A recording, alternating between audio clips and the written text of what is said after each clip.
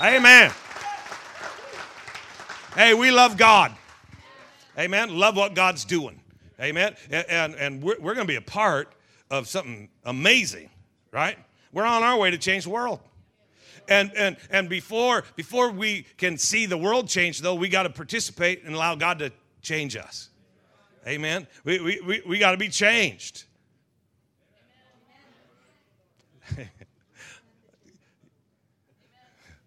There's so many thoughts that I don't share, which is good. But and I'm just checking that one out. No, okay. So we're moving right on. So God's going to change us, and he starts by changing the way we think. You got to realize you're not free to think anything you want to think. If you're going to be a Christ follower, you don't get to think anything you want to think.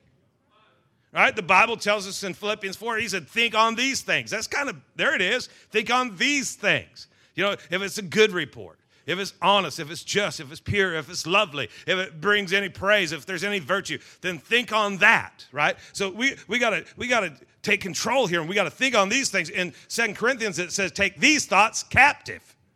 Right? So there's thoughts we're supposed to think. There's thoughts we're supposed to take captive. Not every thought that runs through your mind are you supposed to just let that sucker go. Man, you gotta kind of like wake up a little bit. You gotta guard yourself. You gotta protect your future. You gotta say, you know what? It's time for me to start changing the way I think. And let me tell you why you gotta change the way you think. Because you think wrong. Now I raised 3 kids. Well, Shelby did it, and I took credit. But we had the 3 boys, and there were times where we would sit down and say, "Hey, man, you're thinking wrong." And sometimes what they heard us say, you know, they didn't hear "you're thinking wrong." They heard, "We think you're stupid." Well, really, that's what they heard, you know. And breaking it down and having deep conversations with them, it's like, man, you know, and they would like dig their heels in. Don't let the enemy trick you into thinking that you're dumb. You're not stupid. You have the mind of Christ. The same spirit that raised Christ from the dead is now quick in your mortal body. There's a lot of stuff going on up in there. Okay? You have what it takes. God would never ask you to do something that he didn't equip you to succeed at. So he has, you know, the Bible says that he has given us all things that pertain unto life and unto godliness. You are equipped for success. But if you're not careful, you'll slide over there, you know, and that old nature, that old mindset, you know, and you'll get tricked into kind of, you know, if you're ever coasting, let me tell you where you're coasting towards. You're coasting back towards the old mindset. You know, if any man be in Christ, he's new. Old things have passed away. Behold, all things become new. Well, where's it at? Well, where's your study? Where's your break a sweat? Where's your, you know, think these things and take those thought captive? You got to get engaged, right?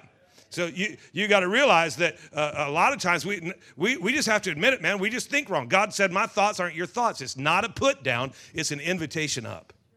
God's invited us to not to a different level of life. In John 10, when he said the thief comes to kill, steal, to destroy, but I've come that you might have and enjoy life in abundance to the top till it overflows. That word life is Zoe, Z-O-E. It's God life, the life like God has it. It's not a different level of life. It's a different lifestyle altogether. It's a lifestyle doesn't have some minor adjustments. It's radically different from the lifestyle that we had without God. You know, in the world system and you know, in just a carnal mindset, you know, there's a certain way of doing life, but God's way is radically different. And it's not the absence of death, it's just more life than death. Right? So we don't let death rule. We know that life rules. Right? It's not the absence of sorrow, but it's just we have more joy than sorrow.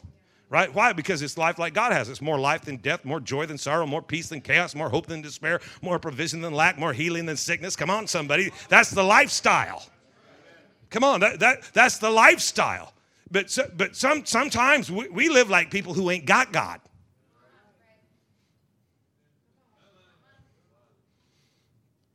It's funny, during a worship song, we'll sing it, we'll shout it out, but on the way to the parking lot, it's like we forget it. You know, and problems come and situations arise, and just like anybody else without God, just like they'd freak out a little bit, so do we. And we start acting like we don't know what we know, but we know some stuff. Come on, you know that if you look back, you see that he's faithful. So when you look ahead, you know that he's able. So when you just look where you're at, you ought to act like you know what you know. See, the enemy's trying to rip from your grip what God's put within your hand, right? And he's trying, that's his job. The sower sows the seed's the word of God, and the thief comes to steal the seed. Your greatest satanic opposition will always follow up right after your freshest revelation. That's his job. Don't get mad at the devil for doing his job. He's just doing his job. If you would do your job, he wouldn't be so good at his job, right? What's your job? Your job's kick him right in the crotch, okay? Just deal with the devil. But his job is to try to shift you and to get you to where you don't actually get a grip on what God has to say. You just don't really believe it. You got a T-shirt, you got a bumper sticker, but you still got a nasty attitude. And God's wanting to change us, right? Burn the shirt. Who cares about the shirt? Sell the car, but get a new attitude, right? And that's what Paul was talking about when he wrote in Romans. He said, I'm begging you guys by the mercies of God, because God's been so good to us, here's what we ought to do. We ought to take our life and present it to him a living sacrifice. Because he's been so good, what we ought to do, I like the message where it says, I want you to take your everyday, ordinary life, the way you eat, the way you sleep, the way you go to work, and make that your offering to God. Live a lifestyle of worship because he's just been so good to you. He's been so good to you. Stop complaining about the little bad thing and keep celebrating the good thing that, man, God's been good to you. The enemy's trying to get you to forget what you know. See, you know he's faithful. You know he's able. You know he's not going to leave you. He's not going to forsake you. You know that he's for you, not against you. You know that if he's on your side, who gives a rip? But the enemy wants you to forget it, and you got to say, no. I'm gonna meditate it.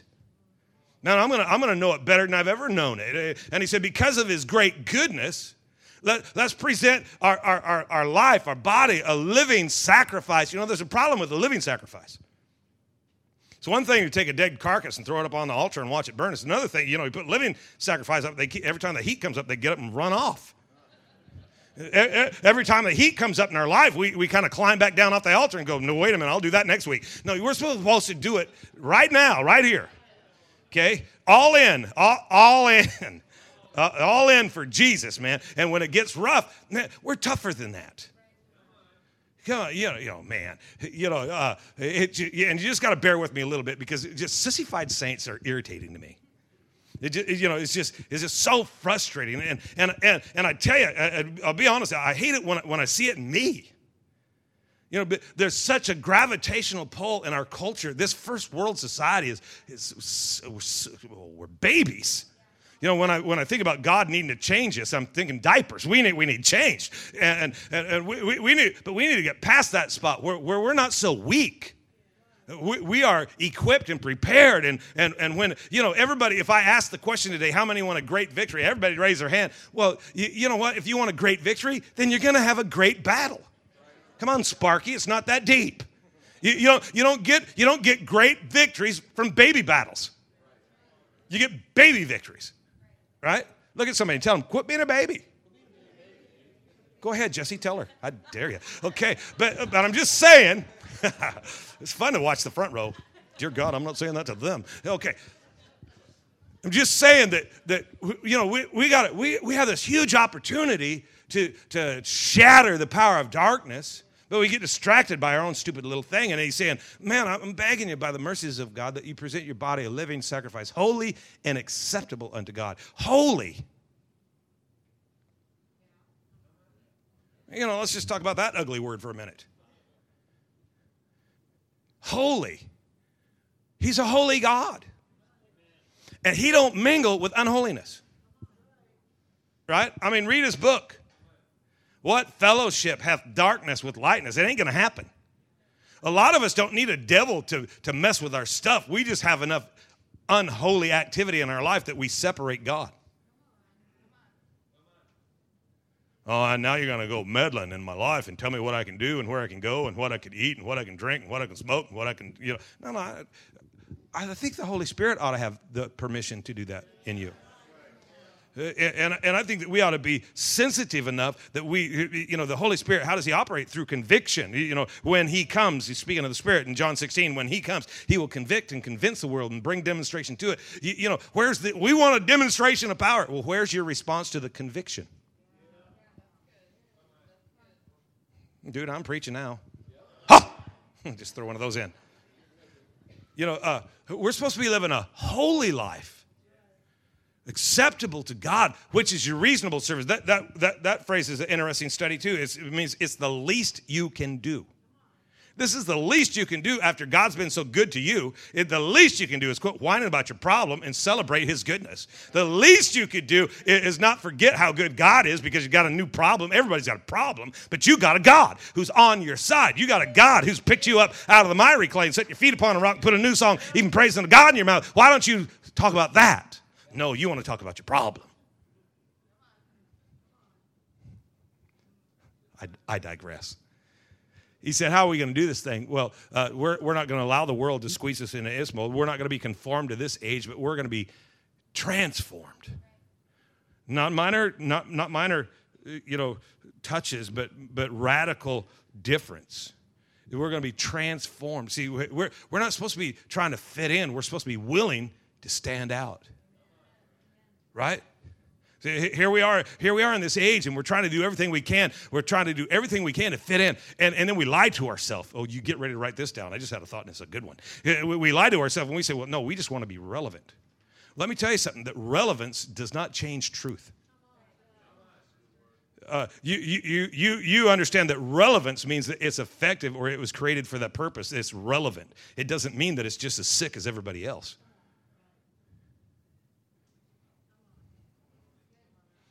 I want to be relevant with my friends. That's the last thing that people without hope need, is somebody who has hope that act like somebody who ain't got no hope. You want to be relevant, then you come in and you carry hope. And you recognize that, oh, by the way that you're living is not going to produce the end result that you want. I tried that. Can't do it that way. I'm not going to be relevant and lie to myself, say that I'm relevant and go down the slide, towards darkness with others. No, I'm going to be relevant. I'm going to come in and my life's going to make a difference. Right?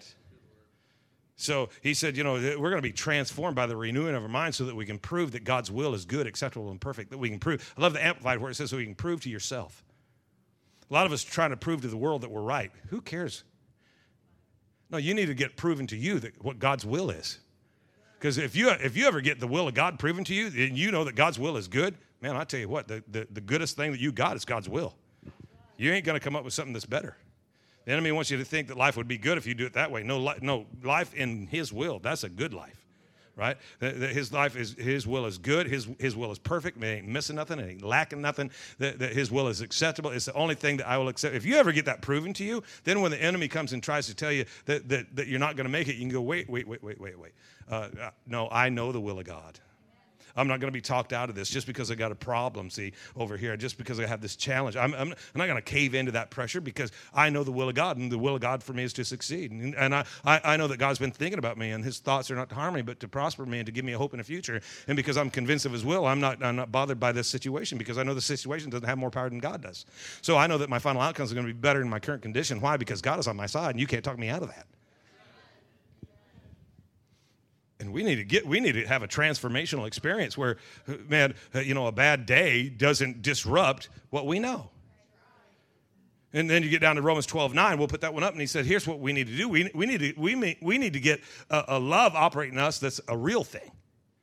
Right? No more hypocrisy. No more faking it. You'll fake it till you make it. Yeah, but you've been faking it for 20 years.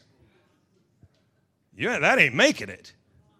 The way that we love ought to be God's way, and we need to be allowing him to change the way we think so it will change the way we feel. We got to let God make us different because that old way ain't working, but we need it to be real. So that means that we have to be willing to participate with the transformational experience.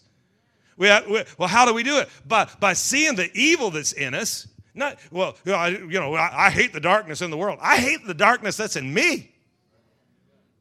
I'm telling you, I got to develop an attitude towards my attitude that when the wrong attitude rises up, that I look at it and go, I'm not going to cover you. I'm not going to justify that. I'm not going to let that be part of me because God wants me to love people.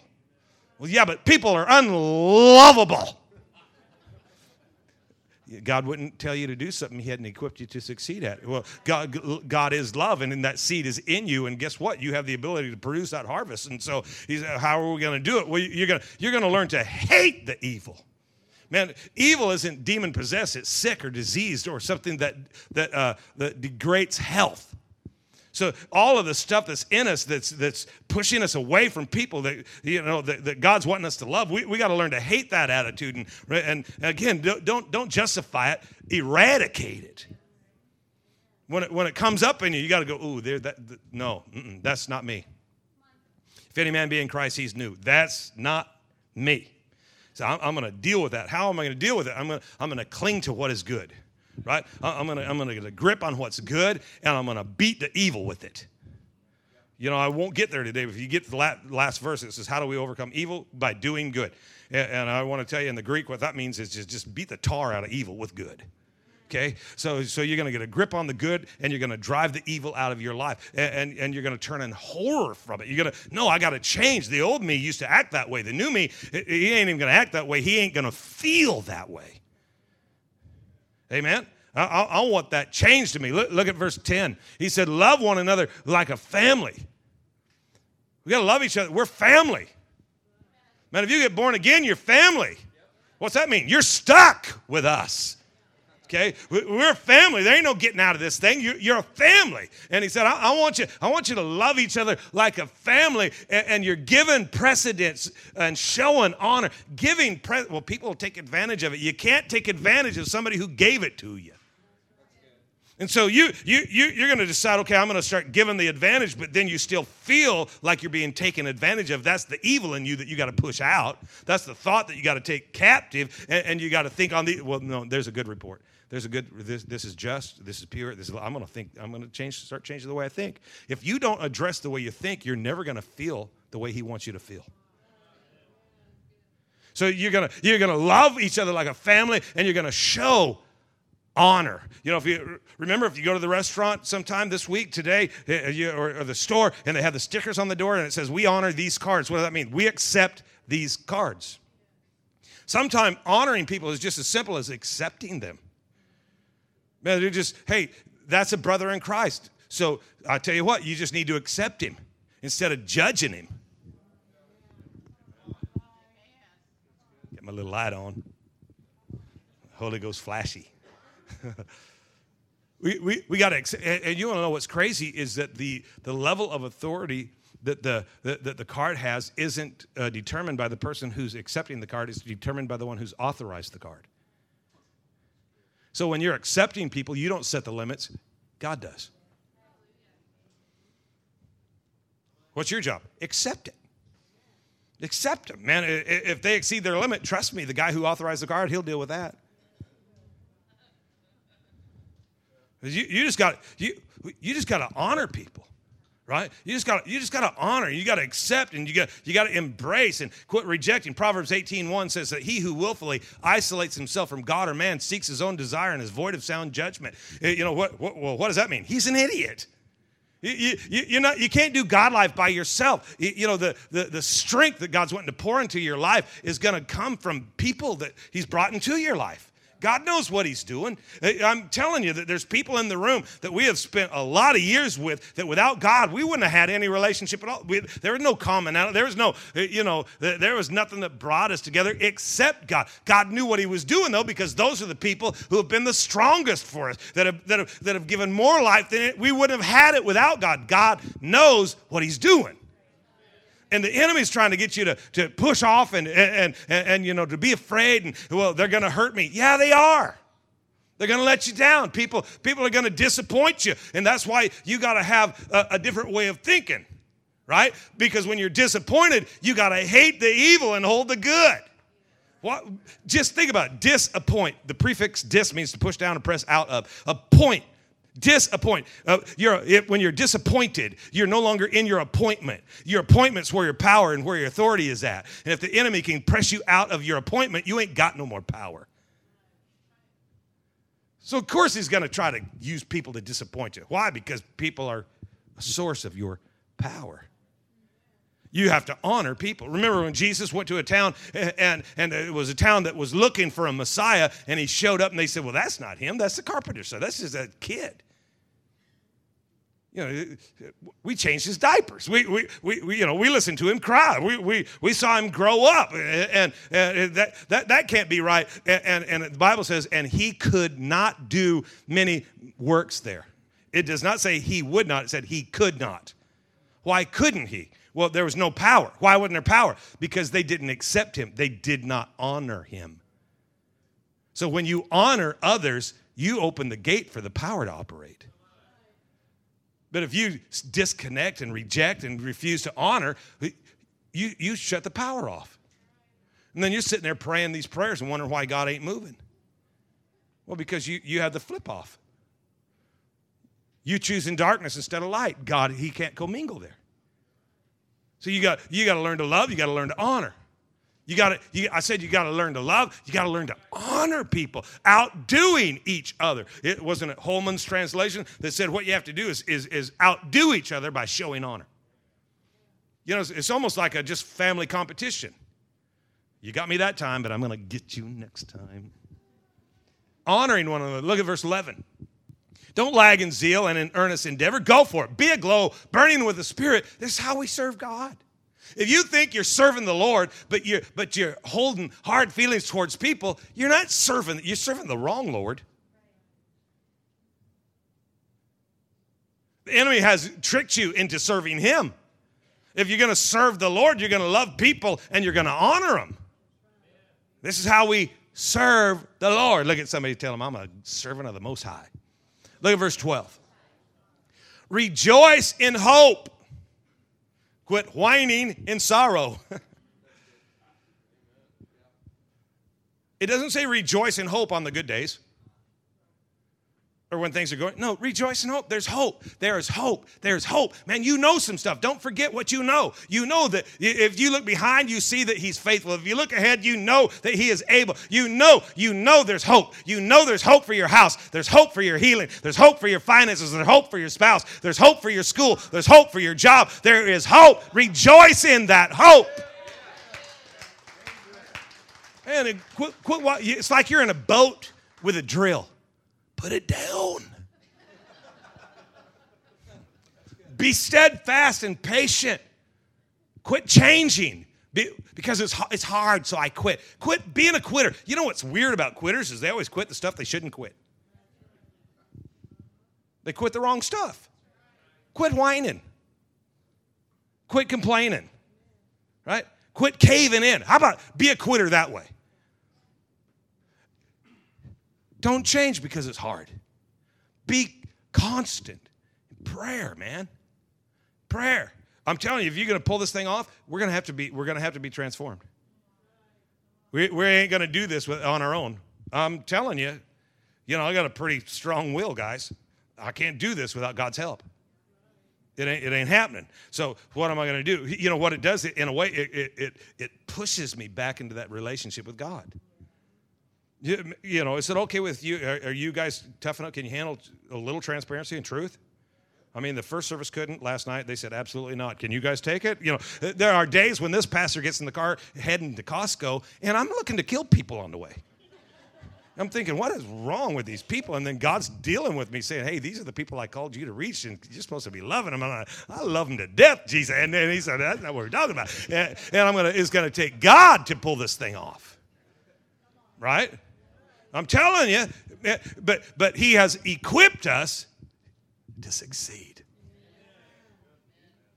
But you won't without that constant prayer thing. And I'm not talking, some of these prayers that we pray, I mean, it's so pathetic. Effective prayer is taking God's word into God's presence and getting into agreement with God on that word. You got to have God's word if you're going to be an effective prayer person. Again, you better get in the word. Man, well, it's just so hard. I don't like to read. Hire somebody to read it to you. I mean, no excuses. Come on, no excuses. Well, yeah, but I read it and I can't remember it. Oh, you underestimate the power of the word. Because let me, again, just a little moment of transparency. That used to be my excuse.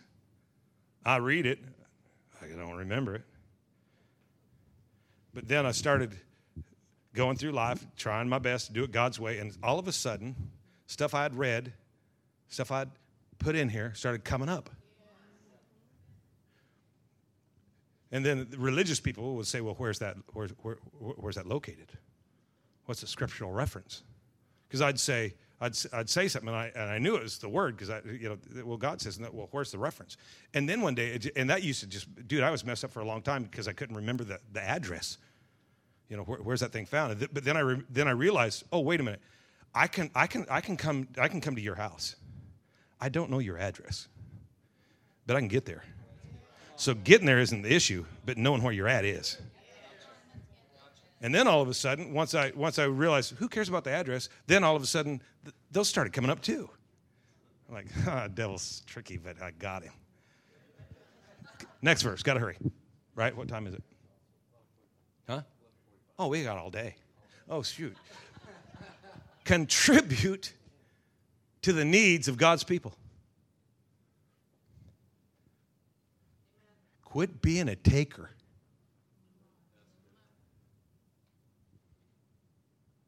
Some of us, thank God we're not who we used to be. But some of us have ruined relationships because we weren't getting anything. If you're looking to get something that God supplies from a source other than God, it's called idolatry. Maybe your house would be healthier. Here's one for you. Trust. I can't trust them anymore. Well, Acts 16:31 in the message says, put your entire trust in the Master Jesus, and then you'll live the life you were meant to, and your whole house too. If I put my entire trust in Jesus, then I don't have a little side pocket of trust to put in Shelby. If I put my entire paycheck at U.S. Bank, then I don't have a little side pocket amount that I put in Giza. Why? Because I put the entire thing over there. If you put your entire trust in the Master, then I ain't got to worry about trust here. I'm just saying that if I try to develop a relationship with somebody I can trust, I can trust. Well, trust is important. Yeah, but it's supposed to be in Him. And if I'm getting it from you, then we have idolatry going. You don't want to know what's crazy is that when I put my trust in Him, dude, it's just so much easier to flow in this relationship now. Don't be a taker. Make a contribution. We're on our way to change the world. Well, you're going to have to live to give then. It's going to cost you something. So many of us try to get through life with it. I believe in prosperity, guys. This is a prosperity church. It's a lot better than a poverty church. Just saying. So, we're a prosperity church. We're sitting in a building that's paid for. I always think it's funny that people like the benefits of prosperity, but they get all weird when you talk about we ought to walk in it. It's crazy. They're stupid. That's another message. Again, I digress. But we got all day, right? All day. We ain't doing nothing. So here's the deal. What was I even talking about? They want to get stuff. They want to get stuff. Yeah, well, if God's in it, then God's going to cover all the bills. It's all up to God. Really. Yeah, because He's God. He's God. He's God. Huh.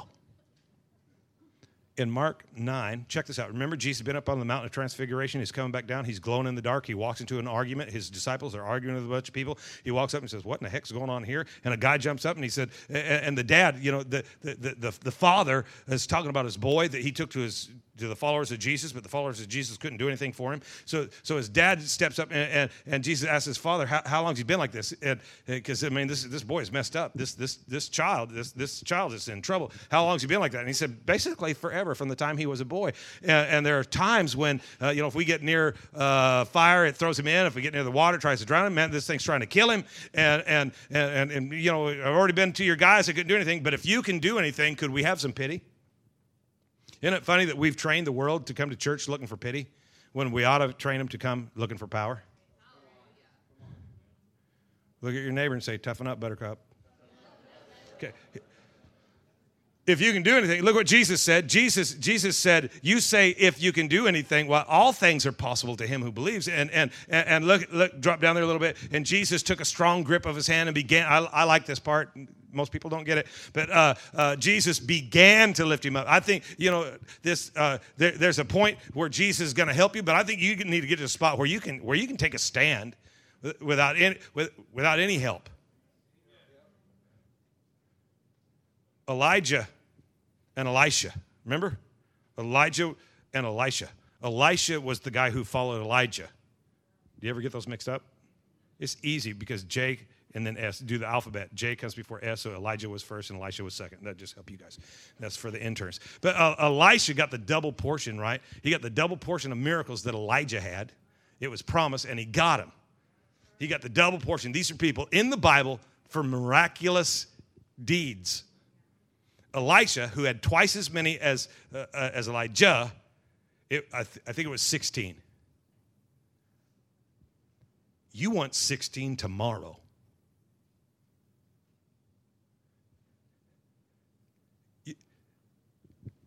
I don't think we ought to be so dependent upon the miraculous. I think we ought to walk in the power that demonstrates Satan's defeat. Right? Jesus got him up and he was standing, dropped down there a little bit, and when he had gone indoors, his disciples came to him privately. Of course, let's ask this in private. Let's not ask this question out in public where anybody could hear it. Let's get silent with Jesus and find out what he has to say. Why couldn't we do that?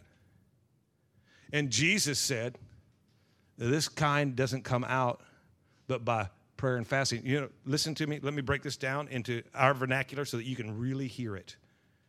You don't get these results if you're not willing to participate. Ain't going to change the world if you're not making a contribution. Let me tell you a little something about fasting and prayer. Fasting sucks. And fasting without prayer, it's not fasting, it's hunger. So you got to mix them. But you got to get involved. There's a price. The point is there's a price you got to pay. Go back to Romans 12. You got to make a contribution to the saints. That's why I really feel that's one of the reasons it's so important, not just to attend church, but to become part of the family. And let me tell you something. When you're at the house and the kids are playing Xbox while you mow the lawn, those are called spoiled brats. Don't spoil your kid at home, and we're not going to spoil you here. Let's go to work. Right? Let's go to work. When you're pulling in the parking lot and you see a couple of ladies out there parking, this, my brethren, ought not to be so. Some of you lazy men need to get here early and let the women stay in the building while you help park cars. Where's that part at? Okay, so contribute to God's people. Practice hospitality. I want to talk about strategic hospitality. I don't have time. You got to leave the house strategically, man. I'm going to go get gas in the car, and I'm going to pump somebody else's gas while I'm there. I'm going to go to the restaurant, and I'm going to pay my bill, and I'm going to pay somebody else's bill. And I'm going to be strategic, not just to bless people, but to drive the evil out. Because I got to tell you a little something about me is I want somebody pumping my gas. I want somebody paying my bill. Well, then I'm going to pay the bill, and I'm going to drive that evil out, and I'm going to get a hold of that good, and I'm going to beat the tar out of evil with it. And we're going to take care of the family. We're going to take care of the family. Look at the next verse. And we're going to bless people who persecute us. We could still be talking about in the family.